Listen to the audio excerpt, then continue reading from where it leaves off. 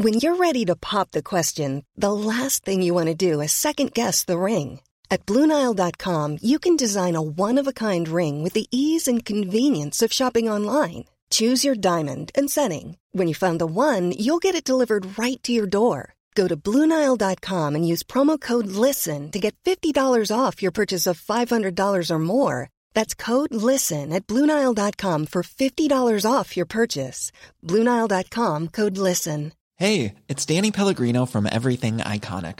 Ready to upgrade your style game without blowing your budget? Check out Quince. They've got all the good stuff, shirts and polos, activewear, and fine leather goods, all at 50 to 80% less than other high-end brands.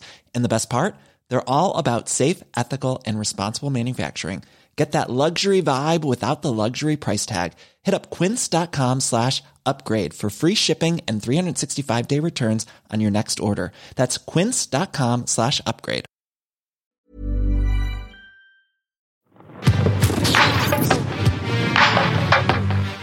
Hej Bettina!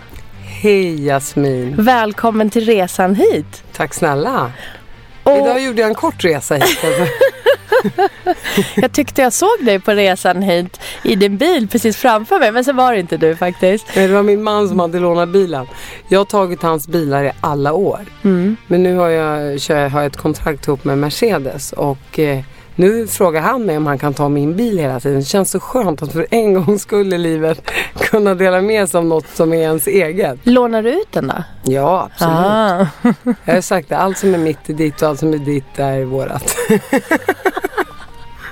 Det är bra, det är bra. Han håller inte riktigt med, men...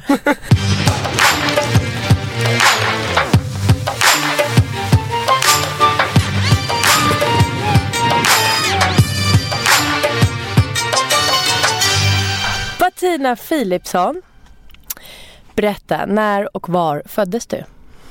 Jag är född i Damaskus med palestinska rötter. Mina föräldrar, eller framförallt pappa, eller båda mina föräldrar, men pappa är född i Palestina och min mormor är född i Palestina.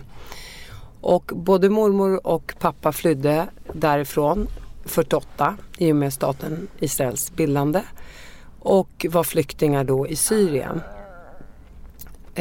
78 så flyttade pappa då till Sverige som politisk flykting, eller palestinierna ansåg sig vara statslösa, så att vi hade mycket lättare att få asyl i Sverige. Varför blev det ju Sverige? Nej, det är väl som med mycket annat här i livet, när man hör talas om någonting som känns bra och man får höra att Sverige är ett tryggt och bra land. Och här får man ju socialbidrag. Skojar bara. Eller, det var inte skämt i sig, men i alla fall. Så valde man att komma till ett land som man kände kanske kunde ge en själv och ens familj bättre förutsättningar än det landet man bodde i. Och därför valde han att åka till Sverige. Och jag var då vid den tidpunkten 2 månader gammal. Så när jag kom till Sverige var jag 2 månader från Damaskus. Men när folk frågar... Nu är det en väldigt lång utläggning här, men när folk frågar var jag kommer ifrån så säger jag alltid att jag är palestinier, född i Damaskus men uppvuxen i Sverige. Förstår du hur jobbigt det är att säga det varje gång? Ja. Och syskon? Vi var 2 syskon, vi kom till Sverige och sen så... Det var du och en till? Alltså. Det var jag och min äldre bror. Och... det var ju svårt att vara yngre med tanke på att jag var 2 månader gammal. Det har rätt. Ja, min brorsan var 1 vecka. Jag var 2 satte månader. du mig på pottar, okej. Du sa att du var ingenjör från KTH. Du tog mig på en sån där dag. Var du i skolan någonting? Nej, jag ska bara. Skämt åsido. Min brorsa var jag tar en mandel här. Min brorsa var faktiskt 10,5 månad. Så att i stort sett när mamma fick min bror så blev hon i stort sett 30 dagar senare gravid med mig. Bra, du vet ju själv. Jag bara, men vänta, hade blödningarna ens tagit slut? Så jag bara, Har du frågat henne det? Nej, men jag inte tänkte så exakt. Och då kom jag från Sverige. Förlåt. Och sen fick min mamma 7 barn i Sverige. Och det som kan kännas lite paradoxalt med hela den här situationen och med så många barn är att när mamma kom till Sverige så var hon en yrkeskvinna i Damaskus. Hon jobbade på tyska ambassaden där och hade gjort det i 5 års tid. och var väldigt modern. Men när hon kom till Sverige så tog barnafödandet över. Och jag tycker på något sätt att tyvärr så kastades hon tillbaka i tiden. Man kommer till ett ännu mer modernt land och ett land där det faktiskt finns förutsättningar för kvinnor att få leva och göra vad de vill. Och så går man tillbaka och i stort sett slutar arbeta efter ett tag för att det är så mycket barn. Och väljer att leva som hemmafru. Och dessutom så kom hon ju hit utan att bära slöja. Och började sätta på sig slöja när hon var 36 år gammal i Sverige. Varför det? Nej, jag tror att min mamma, vilket jag tycker är positivt, levde väldigt mycket för sina barn. Men det negativa i det blir ju också att man inte kommer utanför hemmets dörrar.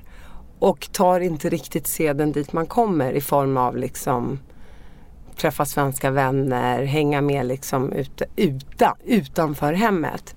Vilket också gjorde att allting blev bakåtsträvande. Och i och med det tror jag att efter det så känner man också så här, man vill hitta sin identitet tror jag. Och det är väldigt lätt att göra det genom att kanske vända sig till kulturen, religionen, vad det än är. Det känns inte jobbigt att ta sig ut i det svenska samhället, lära sig språket, hitta jobbet, hitta svenska vänner. Det tar väldigt mycket energi och väldigt mycket uppoffring. Men att bara vända sig till Koranen och slöjan och hitta en identitet i det gick väldigt mycket snabbare. Jag säger inte att det är fel. Jag förstår precis vad du menar. Jag säger bara att det är vad jag tror hände med min mamma. Och när jag spelade in Bettinas skilda världar då vilket jag tycker var en fantastisk program måste jag bara säga. Ja, det var en serie då där man reste i de här olika samhällsklasserna och där jag också hade med min mamma i varje avsnitt. Och där jag också frågade henne, hur kommer det sig att du fick så många barn? Och det hade jag aldrig tänkt på förut. Men då sa hon det att det blev min trygghet. Och det kan jag förstå idag när jag själv har barn. Att det är klart, man kan inte tänka sitt liv utan barn. För man tänker så här, men barnen är ju min trygghet. På något sätt, vad som än händer, om man skiljer sig eller om ens man dör eller ens mamma dör. Så kan man alltid vända sig till sina barn. För man vet att ens barn sviker en ju inte. De är ett stående punkt liksom. Ja, de är ju en trygghet som man kommer ha med sig hela livet ut förhoppningsvis. Hur var det hemma? Hur var er hemmamiljö? Det var nämligen så här att jag har ju alltid varit en sån här utåtriktad och social person och hållit på otroligt mycket med idrott. Så för mig var mitt liv var väldigt mycket på handbollsplan, på friidrotten, med kompisar ute på stan eller hemma hos våra vänner eller hemma i vårt kök kom alla alltid hem och åt pitabröd och drack te med mjölk. Även fast det var väldigt livat runt omkring och min pappa satt och skrek och tittade på Al Jazeera och höll på att fiffla med sin hörselapparat. Kan du tänka dig? Al Jazeera är en nyhetskanal va? Arabiska. Exakt. Den där parabolen skulle alltid ställas om. Fanns den då? Det visste jag inte. Ja, en parabol fanns, förstår du. Nej, Al Jazeera. Ja, jag kommer inte ihåg när den liknande. När den kom eller om det var arabiska serier. Vi hade ju parabol så att, ja. Och vita spetsgardiner och plastblommor jag brukar säga det. High five på den. Jag kan säga det. Tänker alla fördomar när har de en arabisk familj. De hade besannats hemma hos oss, ska jag säga. Skinnfåtöljer. Ja, absolut. Då går det att torka av allt kiss där när barnen kissar på sig i sofforna. Ja, måste man ha bruna skinnsoffor, ett brunt träbord och en riktigt ful träbokhylla med så här vitrinskåp. Ja, med lampor. Ja, men du vet ju. Och så små virkade dukar. Men vad skulle jag komma från? Jo, hur mitt liv var när jag växte upp.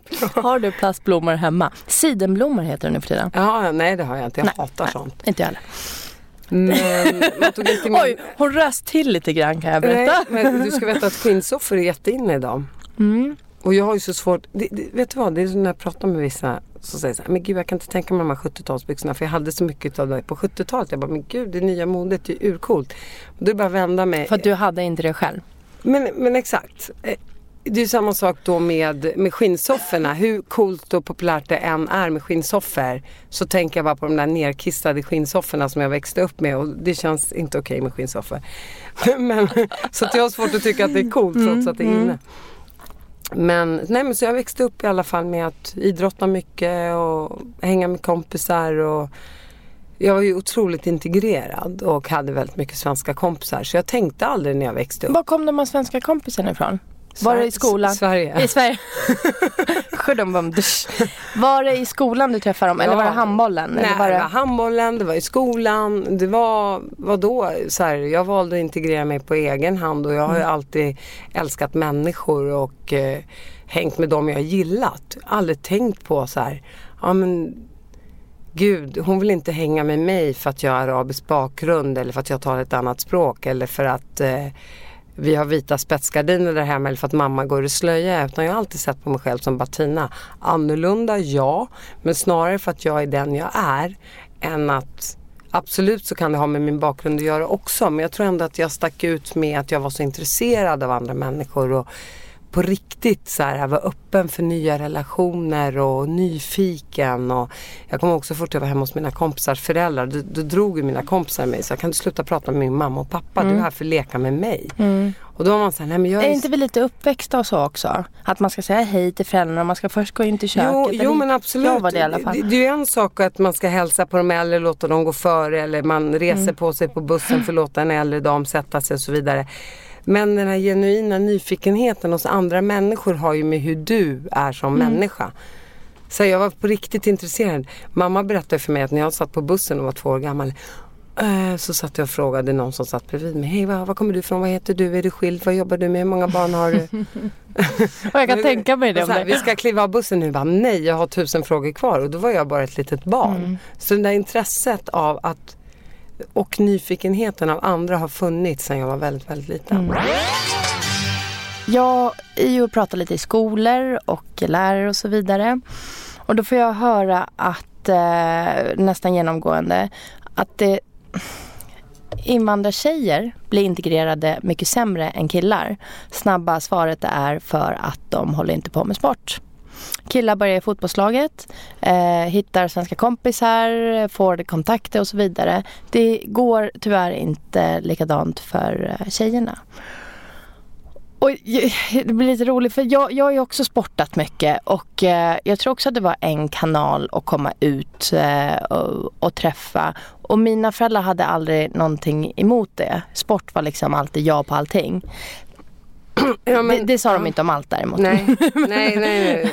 Om allt annat. Ja, men jag tror så här, generellt sett så måste man också skilja, det låter sjukt när jag säger det, men så man måste skilja på man ska inte generalisera, men om jag nu ska generalisera, och av min egen erfarenhet så är många som kommer från Iran väldigt, väldigt integrerade i det svenska samhället. Många kom hit som akademiker, och man har valt att ta seden dit man kommer. Och många, du får se om du håller med mig, jag vet inte, men många persiska familjer har ju även barnen liksom bytt förnamn till svenska förnamn för att komma in i det svenska samhället och för att få jobb och för att kunna integreras. De har förstått vad som krävs för att bli en del av Sverige. I många andra, om vi tar invandrare från många andra länder där man har en hög analfabetism, skulle jag vilja säga. Där religionen och kulturen är så mycket mer man är så mycket mer präglad utav den, och så kommer man till Sverige så hamnar man också i en utanförskap på ett annat sätt, och när man hamnar med likasinnade i samma område, då är det väldigt mycket svårare att integrera sig. Och där är man mer rädda om flickorna, för flickorna ska kanske vara mer i hemmet, de ska ta hand om sina män sen när de gifter sig, och sönerna släpps mer fria. Och det kan också vara så att därför hamnar pojkarna lättare och integreras lättare och hamnar inom idrotten och får spela fotboll. Man är inte lika rädd om pojkar på samma sätt. Flickorna är man rädd om och tror att det ska hända dem saker och ting. Vilket är så fel. Och därför... Var de lite rädda om dig? Nej, men det var det jag skulle säga. Förlåt, jag måste ta med den här tröjan nu för att jag börjar tycka att det är väldigt varmt. Även om du fryser. Så Nej, ska jag säga, inte längre. Min pappa jag kan också sympati ta av mig om jag kan komma ihåg att min pappa sa så här. Jag var 9 år gammal. Bettina spelar fotboll, ska springa runt i shorts och visa benen. Och han var väldigt mycket sådär. Men min mamma har ju väldigt, väldigt fri syn. Även om hon har slöja och ber och hela den här biten. Så har hon alltid varit en sexualiserad kvinna. Alltså hon har ju liksom, hon simmade ju och inte körde bil men cyklade och var en yrkeskvinna från Damaskus. Så att för henne var det så här självklart att vi skulle få hålla på med idrott. Hon spelade handboll själv förresten när hon var ung. Så att min mamma har ju alltid varit en bra motpol till min pappa. Så vad en pappa sa så sa jag bara till mamma, du får övertala honom, nu ska jag springa till handbollen ungefär. Och jag hade den styrkan i mig redan som 9-åring. Så att för mig var det var en no-brainer. Jag gjorde vad jag ville. Jag visste mina gränser ändå, så att säga. Det var inte så att jag liksom så började supa när jag var 12 år gammal och började knarka. Utan jag har alltid varit så här rätt lydig med de grejerna. Men när det kommer till idrotten eller släppa in killar på rummet och sånt där som man egentligen inte fick göra för att vi var ju muslimer och araber och vad skulle folk säga om oss? Hade du killar på rummet? Ja, med en öppen dörr då. Men du hade killar hemma? Ja, jag hade killar hemma och det var ju min pappa väldigt... Jag byter inte sönder din hand nu.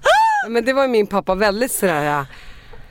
Nej, men gud, vad ska folk säga? Och det var ingenting han stod upp för han tyckte så här, vad kan hända nu inne på rummet? De fantiserar väl om både det ena och det andra. Och min bror fick ju ha tjejer hemma. Och för mig har det alltid handlat om en demokrati. Och framförallt en form av så här, en princip av att det min bror får göra ska jag få göra. Och ska jag hjälpa till i hemmet så ska min bror hjälpa till i hemmet. Och jag vet alltid att min mamma sa, kan du hjälpa mig att göra det här? Ja, om min brorsa gör det så gör jag det. Fick han hjälpa till då? Nej, för hon ställde aldrig de kraven på honom. Så hon ställde aldrig de kraven på mig heller. Även om hon frågade mig. Det är klart man hjälpte till ibland. Men jag var ju rätt lat redan på den tiden och bekväm. Så jag gjorde inte så mycket. Är du lat? Ja, bekväm är jag nog. Inte när man måste kavla upp ärmarna. Men det behövde man ju inte. Det är inte min bild av dig. Nej, jag vet. Jag är bra på att lura folk. Så här, jag tror att i den persiska kulturen så är utbildning en statusgrej. Så när mina föräldrar träffar andra persiska föräldrar när jag var yngre så hörde jag ju vad de skryter om. De skryter inte vad barnen kör för bil, de skryter inte var de bor. De skryter om hur många utbildningar, hur många tandläkare de har per familj. Det var någon som frågade mig här igår om jag höll en utbildning för ett företag. De bara, vi har hört att alla persiska familjer, jag bara, har en tandläkare. De bara, ja. Japp, got one. Och så säger den andra så här. Och apotekar. Jag bara, japp, min lilla syra. Japp, det är så. För att utbildning är en väldigt hög status. Och då har de liksom präntat in det i våra huvud. Inte alla, men många. Sen kommer vi till det här med religion. Jag tror, det här är bara min, snälla ring inte ner mig och säg att jag har fel, för det här är bara min egen analys och min egen åsikt. Jag tror så här, eftersom islam är påtvingad i Iran, så de som flyr därifrån eller flyttar därifrån är så här, de vill inte ha någonting med det där att göra. Men i arabvärlden så är det inte lika påtvingad, förutom Saudiarabien, men i Syrien och så vidare. Då i alla fall. Och då blir det så att man kommer hit, det blir till och med en tryggpunkt som man till och med lyfter fram, som du säger berättar lite om din mamma. Och det där var ju tryggt och fint och det där är lite traditionellt och så vidare. Och jag generaliserar som 17 nu. Men jag kan gå tillbaka till det du pratade om Jag vet, jag pratar med en del iranier som skojar ju om att man kallar inte sina barn för sina namn, utan det är så här doktor, tandläkare, alltså det, ja men precis, det här är min ingenjör Ali, och då måste man få titeln innan. Skratta inte där så. Ja, exakt. Så det är klart. Men du vet, när vi växte upp vet jag att då skojade man ju lite om iranierna och sa det att svenne wannabes, att de ville vara som svenskar. Om svenskarna gick i korta kjolar, då gick iranierna ännu kortare kjolar, för att man ville så gärna anpassa sig och visa liksom så här, när vi inte är muslimer och vi inte för andra invandrargrupper, vilka det än är, för många, så är det viktigt att hålla kvar lite på tradition och på sin kultur och sitt språk, medan iranierna blev det nästan som att man nästan tyckte att men gud, han är helt och hållet glömt bort var ni kommer ifrån. Är ni inte ens stolt över egen bakgrund? Och det vet jag ju att många av de iranier jag pratar med har sagt att men det var så. Det är nu när vi blivit äldre som vi är stolta över våra sånger och vår kultur och våran jul och allt, våra traditioner. Men jag tror så att när man kom till Sverige var det så viktigt att fokusera på utbildningen, anpassa sig och visa liksom att vi inte är araber. Det vet jag till exempel om man frågar någon iranier, är du arab? Nej. Vi krigar inte, vi är fredliga. Ungefär sådär. Nästan lite så här, det är ett skällsord att få höra att man är arab. Man kan ju skoja om det lite grann. Och det är rätt så roligt när man skojar om att svenskar har så mycket fördomar om invandrare. Vad man måste veta är att alla invandrargrupper har ju så mycket fördomar om varandra. Ja! Och vad folk och alla ni där ute måste förstå, att alla har fördomar om alla. Och det är okej, men ta reda på om det verkligen stämmer eller inte. Det är hela min... Jag har aldrig i hela mitt liv tyckt att det är konstigt att folk sitter på fördomar, för det är ju okunskap. Och det är klart man bygger upp bilder och historier och tankar och idéer om hur det är med andra. Och för mig är det så här, det är okej att ha det, men ta gärna reda på hur det ligger till. Speciellt när fördomar gör så att du stänger igen, förstår du? Mina fördomar är att ni araber äter med händerna. Därför väljer jag aldrig äta mer, för jag vill inte se, men jag tar inte reda på om ni verkligen äter med händerna. Men det här med araber ska jag berätta. Men vi äter ju med händerna. Gör du det? Jag har ingen aning. Jag skojar bara, det är klart man äter vissa. Pizza äts väl också med händerna.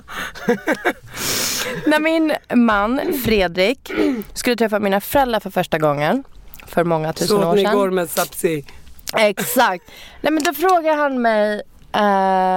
han mig vad han fick och inte fick säga. Är det någonting jag ska tänka på? Och sa jag jättesnabbt. Det här kom jättespontant och vi skrattar om det här fortfarande. Så jag sa, prata sport med pappa, det blir jättebra. Just det, säg inte till mina föräldrar så här, ni araber. Dra in, alltså, that's like the words. Då är du ut härifrån innan du kommer in. Han bara, okej. Och sen har jag ju liksom tänkt på varför jag sa så. Är det jättekänsligt? Nej, det kanske inte är. Lite, ja. Den generationen, ja. Skulle någon säga till mig så här, men ni som från arabvärlden. Jag skulle nästan säga, tyvärr. Alltså jag önskade att jag pratade arabiska. Jag önskade att jag var från arabvärlden. För det skulle gynna massa saker. Men det skiljer sig. Och det här interna rasismen, eller jag hade Elaine Eksvärd här för någon vecka sedan som gäst och hon pratade om den importerade rasismen, att det är det hon har upplevt som värst.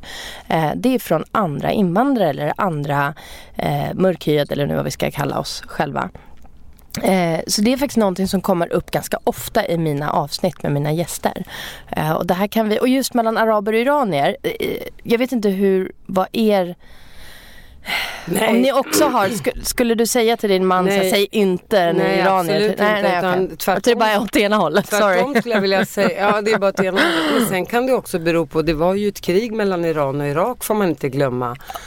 Och det var araberna som tog in islam från början för flera hundra år sedan till Iran. Men det är mycket möjligt. Det är mycket historia liksom. Jo, men det kan man ju säga. Men å andra sidan tog ju de in kristna till det landet. Och de tog in liksom det judiska in hit och det muslimska ut dit. Så där har det hållit på i tusentals år. Och då är det klart, det var säkert araberna som kanske tog islam till iranierna. Men jag kan säga att många av de iranier jag känner på något sätt försvarar också islam. Och vet jag när folk snackar skit om islam att de försvarar det. För att någonstans tror jag att många iranier, även om de inte är troende muslimer, så tror jag att de flesta skulle ändå kalla sig för muslim när det väl kom till kritan och är stolta över att vara muslimer. Sen är ju iranierna shiiter och så finns det sunniter och så finns det ena med det andra. Och då är det så här, för mig, en religion behöver inte liksom stoppa att man integreras eller att man känner sig svensk. Utan det har bara med en tillhörighet att göra. Jag är muslim, men jag känner mig lika svensk som alla andra på ett sätt. Och jag menar, jag har palestinska rötter och jag skulle snarare vilja kalla mig för världsmedborgare. Och såklart med en svensk kultur. Men jag vill inte vara så här. Det ena eller det andra. Nej, men sätt inte en etikett på mig, för jag är Batina. Jag är stolt över Sverige, jag hejar på Sverige. När jag dör vill jag bli begraven i Sverige. Jag vill bli begravd i Sverige. Men så här, ska någon bestämma över mig vilken religion jag ska ha, vart jag ska bo i mitt liv, vilket språk jag ska tala, så länge jag sköter mig som människa. Det är integration för mig egentligen. Kan du få de här kommentarerna, jag tror att vi pratade om det innan micken slogs på, lite alltså invärtes från andra, nu sa wannabe iranier, vet du vem jag fick höra det mest av? Andra iranier på skolan. Det var så här, men du är inte, de sa det lite på skämt och lite på ett charmigt sätt, men det fanns ju också en fördom i det. Ja, men du är inte iranier på riktigt, du är bara wannabe iranier. Du hänger ju med svennebananerna. Där man än idag som vuxen kan jag träffa speciellt andra iranier faktiskt, som ska liksom sätta den här etiketten som du pratar om. De är nästan värst. Så här, men känner du dig som iranier eller svensk? Jag tror att jag får mer frågan från andra iranier än svenskar. Ja, för de vill inte känna att du sviker deras grupp kanske. Ja, på något sätt. De känner så här, glöm inte så här, din bakgrund och vem du är och var du kommer ifrån. Och det är så laddat fråga, för jag vet att det finns en fel eller rätt svar. Och jag känner nog väldigt som du där, att jag är bara jag. Ibland är jag jättesvennebanan, ibland är jag superiranier. Det beror på vad det är för situation. Ja, för du är präglad av din uppväxt. Absolut. I skolan gick du med svenskar och i hemmet så åt ni kanske en annan typ av mat eller hade ett annat språk, eller man var uppfostrad lite andra värderingar, ja. Absolut. Vilket och det inte finns, är konstigt. Nej, det är inte. Och jag är en blandning och jag är väldigt stolt om en blandning. Och jag känner att jag har fått plocka det bästa. Nu som vuxen har jag fått plocka det bästa. Men det jag skulle fråga dig var, finns det, och lite det här att man inte är gift med sin egen. Det här tror jag aldrig pratat om i podden faktiskt. Jag är gift med en svensk man. Och jag märker när jag träffar andra... Normally, being a little extra can be a bit much. But when it comes to healthcare, it pays to be extra. And United Healthcare makes it easy with Health Protector Guard fixed indemnity insurance plans. Underwritten by Golden Rule Insurance Company, they supplement your primary plan, helping you manage out-of-pocket costs without the usual requirements and restrictions like deductibles and enrollment periods. So when it comes to covering your medical bills, you can feel good about being a little extra. Visit uh1.com to find the Health Protector Guard plan for you. Mom deserves the best, and there's no better place to shop for Mother's Day than Whole Foods Market. They're your destination for unbeatable savings, from premium gifts to show-stopping flowers and irresistible desserts. Start by saving 33% with Prime on all body care and candles. Then get a 15-stem bunch of tulips for just $9.99 each with Prime. Round out Mom's menu with festive rosé, irresistible berry chantilly cake, and more special treats. Come celebrate Mother's Day at Whole Foods Market. Persiska killar, inte alla, men många, att det är så här, aha, du är gift med en svensk. Aha. Är det så? Ja. Lite, ja, precis, lite som men att det är ju många persiska killar som är gifta med svenskar, många persiska kvinnor som är gifta med svenska män, så det borde ju inte... Men de som inte är det. Okay. Att det är mycket, du svek oss. Ja, det är det i tonarten, gissar jag. Och då ska jag fråga dig, som också är gift med en svensk man. Får du de här från de egna? Men jag tror alltid så här,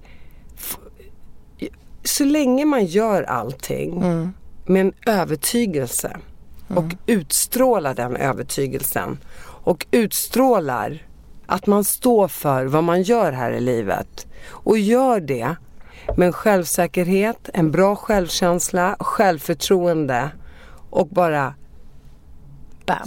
står rakryggad för sina värderingar, då är det inte många människor som vågar ge sig på dig. Nej, men kanske ställa frågan fortfarande. Jo, men den är så självklar. Ja, är du gift med en svensk? Ja, vad är grejen? Vi bor i Sverige. Så här, det är ganska stor chans att man träffar en svensk kille som man blir kär i och gifter sig med. Alltså, och för mig är det liksom inte, jag blev inte kär i en medborgarskap eller jag blev ju kär i personen faktiskt.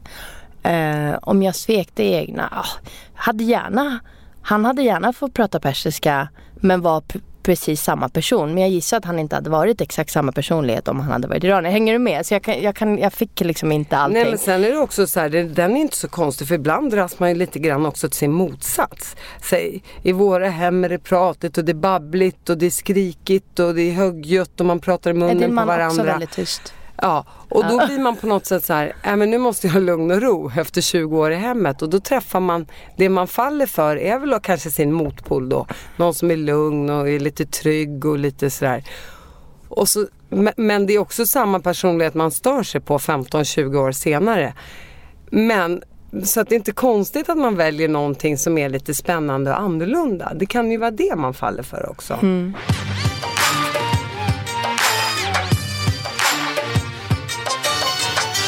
Vem skulle Patina vara om dina föräldrar aldrig hade tagit sitt pick och pack och kommit till Sverige? Har du tänkt på den frågan? Ja, det har jag tänkt. Så här, vad hade hänt om du hade vuxit upp i Damaskus? Hade du varit kvar idag? Hade du också behövt fly liksom en gummibåt från Egypten till Italien och kanske drunknat där på vägen? Men jag tror på något sätt att jag hade nog vuxit upp i Damaskus, tagit mig in till city där på samma sätt och försökt att bli någonting eller kanske stuckit utomlands som ung. För att jag tror du hade varit gift? Och ha familj? Ja, absolut, det tror jag. Men jag tror också att jag hade tänkt, jag vill upptäcka världen. Jag tänkte redan som 12-åring att jag skulle till Amerika. Som 21-åring så tog jag mig bort från Uppsala, men bara till Stockholm. På tal om resan hit, den blev inte lika lång. Men jag har alltid haft en vision om att jag ska vidare. Jag ska bort, jag ska till någonting större. Och så här, vad är större? Är det bättre? Det kan jag inte svara på. Men den här nyfikenheten har alltid velat ta mig någon annanstans. Så när du flyttade hemifrån ganska tidigt, vad sa du, 18, 19? Ja, 19, 20. 19, det var efter studenten kanske? Ja, ungefär. Jag bodde ihop med en kompis när jag var 19. Och sen så tog jag mig till Stockholm. I Uppsala? I Uppsala. Vilken gymnasieskola gick du i? Linnéskolan. Du gick på Linné? Ja, men du, då har vi massa andra gemensamma. Som är 78. Ja, vi tar det sen. Ja. För jag gick ju på Lundellska. Och hur kom det sig att du kom till Stockholm? Vad skulle du göra då? Nej, men då tänkte jag, när jag gick på gymnasiet så började jag sälja rosor. Och hon som hade företaget bodde i Solna. Och det var via en kompis då som också jobbade. Och man ville ju tjäna pengar och ha extra fickpengar och sådär på den tiden. Så började jag jobba där och tog mig till Stockholm. Så tänkte jag, när jag började sälja rosor där, då tänkte jag så här, men det är i Stockholm jag ska vara. Det är lite större, det är lite... Du sålde rosor på Stureplan faktiskt. Ja, var det så? Ja. För min syrra gjorde också det. Min stora syrra som är 5 år äldre. Okej, men jag jobbade inte så mycket på Stureplan. Utan jag jobbade mycket i Södertälje. Okej. Jag kände till krogarna där och det var rätt litet och man jobbade mellan... Nu kommer mina fördomar. Va? Finns det krogar i Södertälje? Det finns många diskotek och krogar. Och många syrianska fester som man sålde på. Det visste jag för sig om. Så att, men det var lönsamt och bra. Och nej, men sen så med tiden där så träffade jag också min man Och Men honom träffade du inte i Södertälje? Nej, det gjorde jag inte. Jag träffade honom i Stockholm för att sen började man gå ut lite i Stockholm och så vidare. Och, så jag träffade honom där och vi blev ihop och så flyttade jag till Stockholm i samband med det. Men då måste jag fråga, var det kärlek vid första ögonkastet? Nej, det var det väl inte. Utan det var en kärlek som byggdes upp ungefär under ett halvår ungefär. Och så sågs vi lite och så började vi höras och så slutade vi höras och så tog vi upp kontakten igen och jag tänkte hela tiden, men gud han är för gammal och vad håller du på med?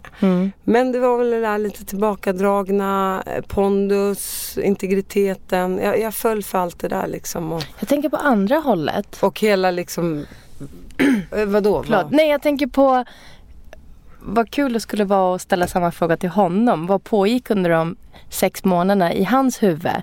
Han måste ju också tänkt, hon är för ung, kommer från en helt annan värld. Jag tror framförallt hon är för ung, det tror jag. Men sen tror jag också så här, han tyckte väl det var lite kul att jag var lite så här framåt och uppåt och glad och pigg och rufsade honom i håret. Så att jag menar, återigen de här motpolerna som möts. Och han är jag vet inte hur han är uppvuxen, men han levde då i alla fall och nu ett helt annan värld än vad du gjorde då.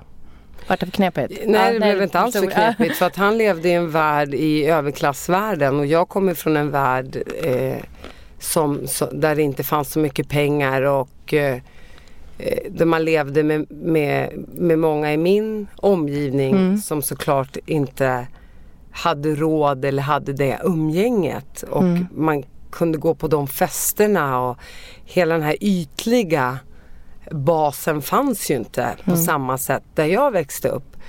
Men jag såg aldrig mig själv, och jag tror faktiskt många kan skriva under på det. Jag såg aldrig på mig själv som om jag vore så här fattig eller inte hade någonting, utan jag körde mitt race och hängde med mina polare och idrottare och så vidare. Klart jag fattade att min familj, det är klart så här, under resans gång har jag tittat tillbaka och tänkt shit, vilken resa man har gjort. Men längs med denna resa så lever du i denna resa. Du tänker inte så mycket utan du kör liksom bara på. Och det är klart, jag kommer ihåg sen man gick på första stora festen och tänkte, men gud vad mycket snygga kläder och människor och folk är fixade och det var saker man kanske inte hade upplevt tidigare. Men det är på samma sätt som när man gick på sin första biopremiär och såg kändisar och tänkte, kände du inte obekväm då? Så här, det här är ju inte... Nej, aldrig, för att jag har alltid varit nyfiken på det som är nytt och annorlunda. Och jag hade sån stark bas att stå på sedan jag var liten. Jag har ju liksom vågat ta för mig och varit intresserad av människor i olika åldrar och olika miljöer. I hela mitt liv. Så att för mig var det bara så här, tjena, jag är Bettina. Det var säkert många som tänkte, men vad fan har liksom katten släppat in. Men det spelar och han tyckte att det var bara roligt? Ja, för jag har ju alltid haft ändå min integritet och min självsäkerhet. Så att för mig var det bara så här kommer jag. Det var inte så här... Det var inte så här, åh tack snälla, åh vilket trevligt liv du erbjuder mig. Utan så här, tänk vad kul för dig att få hänga med mig. Såklart. Jobbar inte du som vädertjej också? Var det innan eller efter? När kom det här?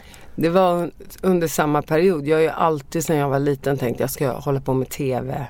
Jag ska synas i rutan. Och jag spelar väldigt mycket teater. Bland annat i Bikupan. Som, det var i Gottsunda vi var och tränade teater. Vi spelade upp på Stadsteatern och jag spelade teater i många, många år. Så att för mig att stå på scenen och få göra någonting där man syns och hörs, det har alltid liksom legat mig väldigt, väldigt varmt om hjärtat. Och hade jag fått vrida tillbaka klockan så hade jag aldrig till exempel gått samhällsvetenskapligt på gymnasiet. Jag hade stått på en teaterscen och kämpat med det och det kan man säga, det är aldrig för sent. Så att men du har varit med i Solsidan. Det är mer än vad många andra har varit med. Fick en replik av Felix, det var jättesnällt. Tack Felix Herngren. Nej, men jag tror så här att det har väl alltid funnits lite latent där i bakhuvudet att jag ska synas i rutan eller hålla på lite med teater eller det som jag brinner för egentligen. Och, hur kom det sig att du blev vädertjej? Jo, men då var det nämligen så att jag hade träffat Staffan Erfors på den tiden. Han var programchef på TV3. Och Linda Isaksson som var väderflicka.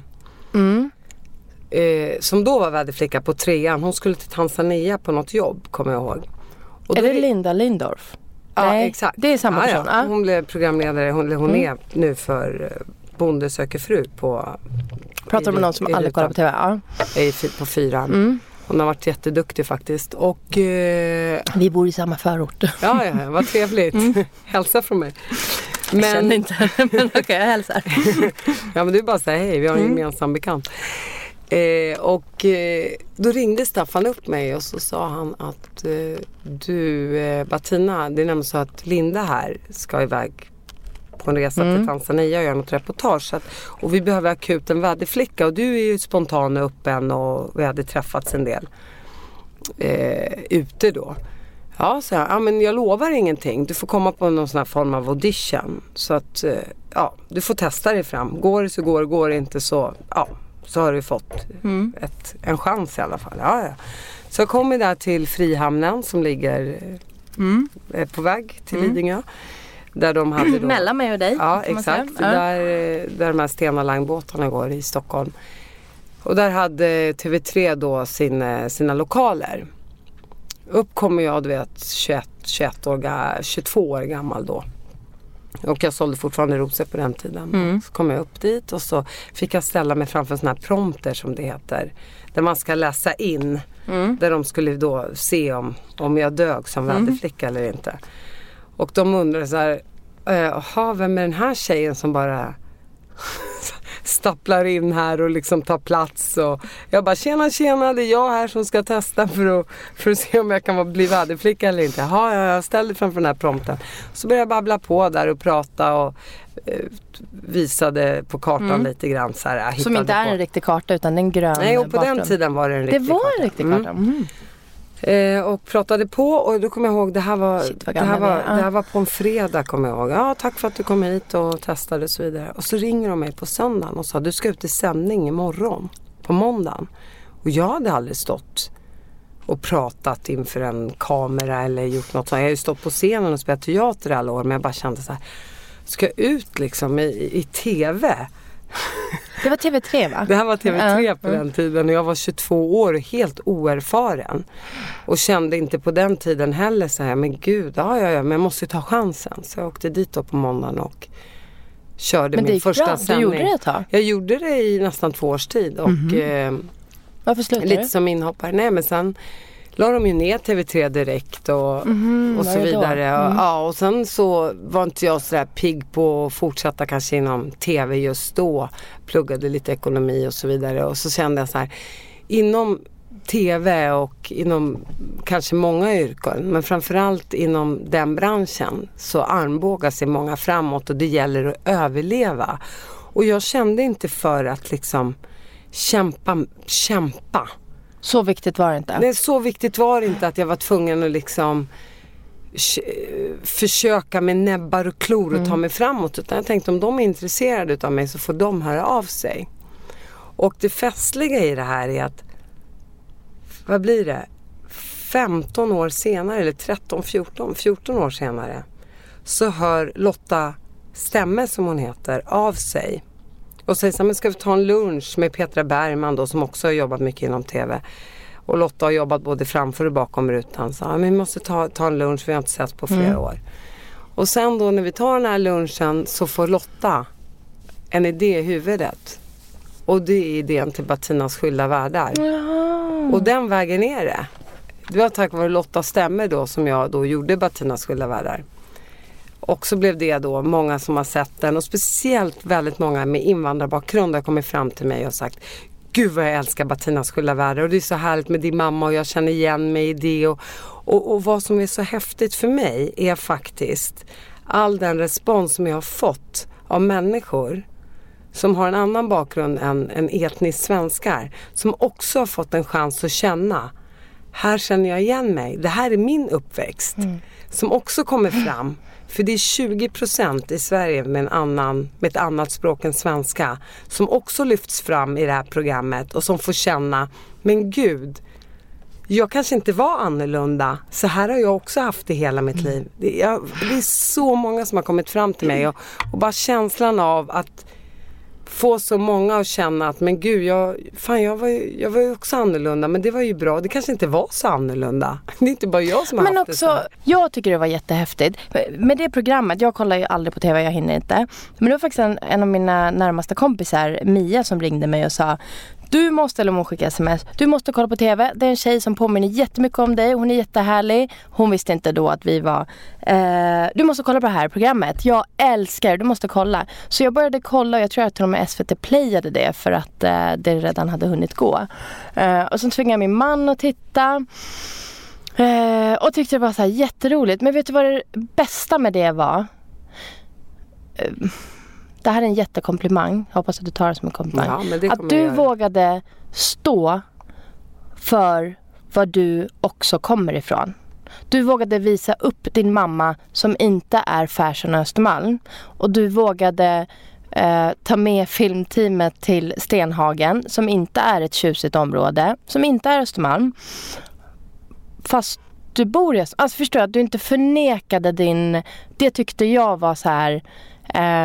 jättehäftigt, och kanske till och med kunde säga, Bettina och jag är ju från Uppsala båda två, jag växte upp i förorten. Nummer 1, så är det väldigt många som också då har kommit fram till mig och sagt, men gud, liksom, här vågar du vara vanlig, du är dig själv, du vågar visa upp var du kommer ifrån. Och då tänker jag så här, ja, men det är ju jag. Det här är ju min bakgrund. Och det här vi pratade om tidigare. Det är ju tack vare att jag är uppvuxen i den trygga miljön. Där jag har fått vara mig själv och våga visa att jag är den jag är utan att skämmas för det. Vem bryr sig om man inte har pengar? Att man inte har en dyr bil? Så här, jag har ju älskat livet, jag har älskat min familj. Och varför ska jag inte kunna stå upp för de människor som har gett mig ett liv? Ett bra liv. I ett land som Sverige. Ett fantastiskt land som Sverige. Jag lyfter upp min mamma och pappa på pedestal varje dag för det livet de har gett oss. Sen att vi inte har vuxit upp på Östermalm och fått åka på dyra skidresor till Alperna, det kan man ju strunta i. För så länge det inte finns kärlek och trygghet i hemmet så är man fattig i vilket fall som helst. Men det är så många också då, som du säger, som har kommit fram till mig och sagt, men gud, jag har ju typ förträngt var jag kommer ifrån för att jag har inte vågat säga det, för att det nu har gått ganska bra för mig och man skäms lite över sin bakgrund. Och då säger jag så här, vet du vad? Det viktigaste är kärlek och trygghet, och har jag fått det så är det den bästa gåvan som man kan få i livet. Skit i pengarna. Pengar är något materiellt. Det är klart, människor vill ha pengar och leva ett bättre liv. Det är en annan sak. Förstår du? Och det glädjer mig att höra att man på något sätt kan känna att wow, kan hon visa upp det där som är Bettina och som det står som det skrivs om i tidningarna, som du vet, där hon får hänga i fina salonger. Om hon kan visa upp det, ja, men då kan jag också visa upp det. Och så båda världarna, inte bara den alltså... Absolut inte. Nej, men man vet framförallt att man är sig själv i alla världar. Så här, visa respekt för alla människor, oavsett religion, kultur, hudfärg, fattig eller rik. Det handlar om att vara en schysst människa och lyfta människor som är svagare, och inte bara liksom skratta uppåt och sparka neråt. Det är det värsta jag vet. Slicka uppåt och sparka neråt.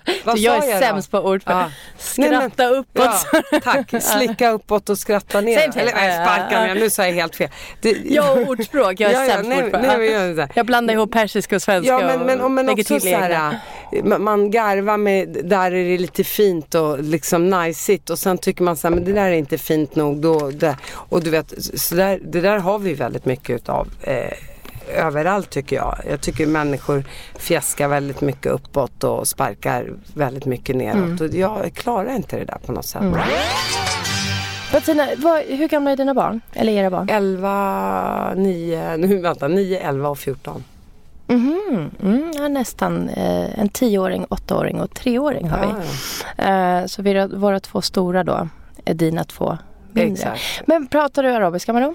Nej, det gör jag inte och det är väldigt tråkigt. Men jag gjorde ett trevligt försök. Det gick inte så bra.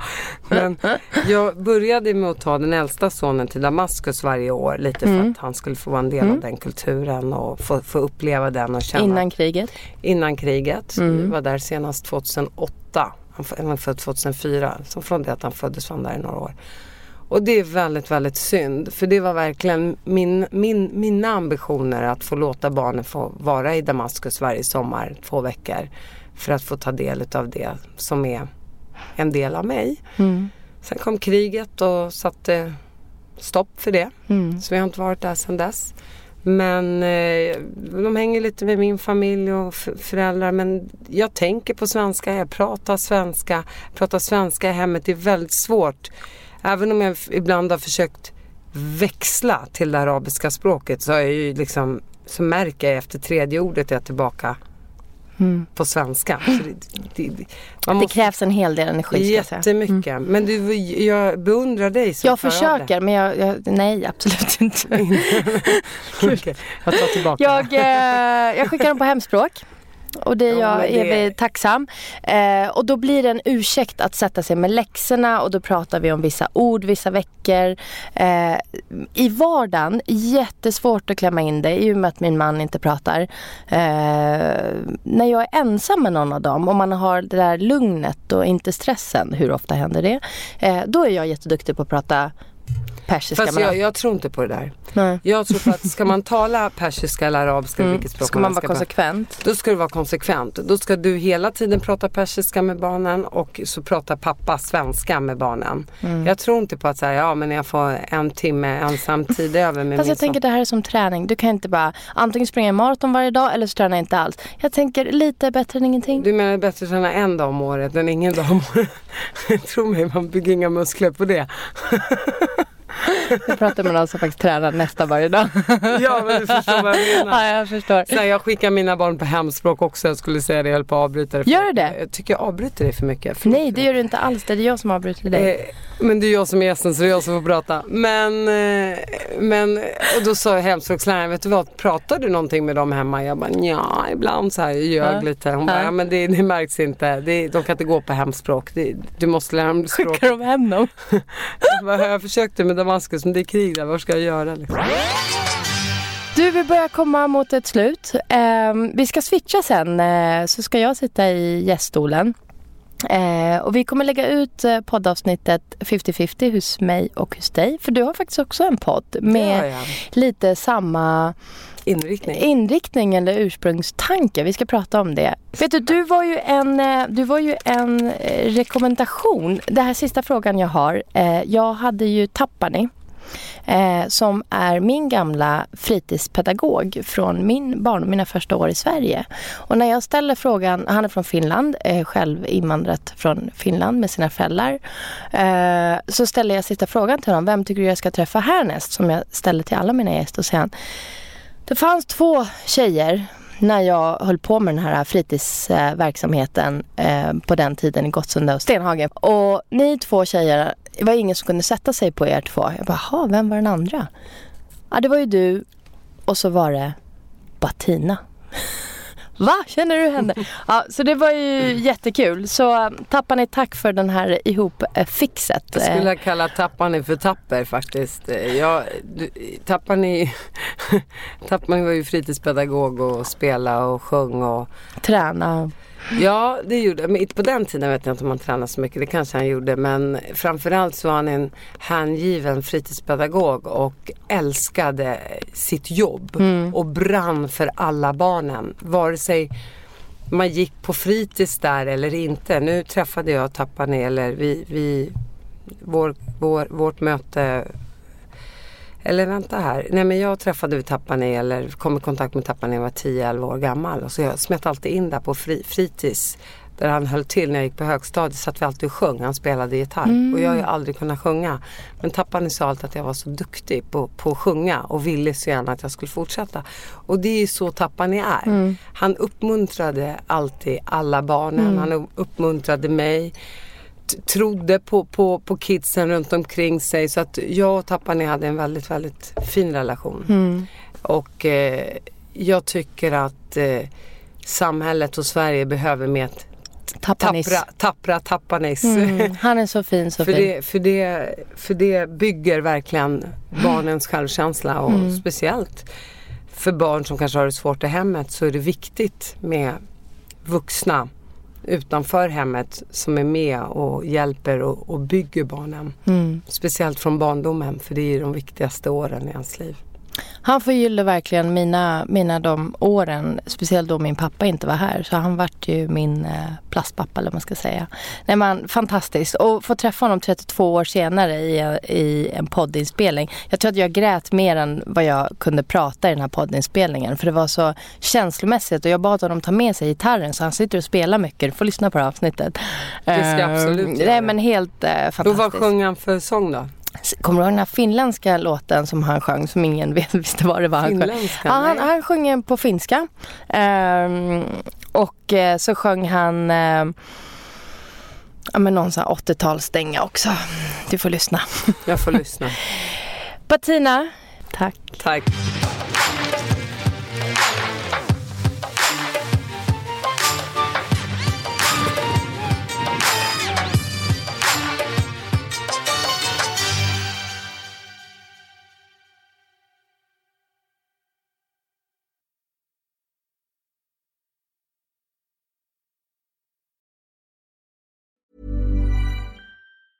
Mom deserves the best, and there's no better place to shop for Mother's Day than Whole Foods Market. They're your destination for unbeatable savings, from premium gifts to show-stopping flowers and irresistible desserts. Start by saving 33% with Prime on all body care and candles. Then get a 15-stem bunch of tulips for just $9.99 each with Prime. Round out Mom's menu with festive rosé, irresistible berry chantilly cake, and more special treats. Come celebrate Mother's Day at Whole Foods Market. Imagine the softest sheets you've ever felt. Now imagine them getting even softer over time. That's what you'll feel with Boll & Branch's organic cotton sheets. In a recent customer survey, 96% replied that Boll & Branch sheets get softer with every wash. Start getting your best night's sleep in these sheets that get softer and softer for years to come. Try their sheets with a 30-night guarantee. Plus, get 15% off your first order at bollandbranch.com. Code BUTTERY. Exclusions apply. See site for details.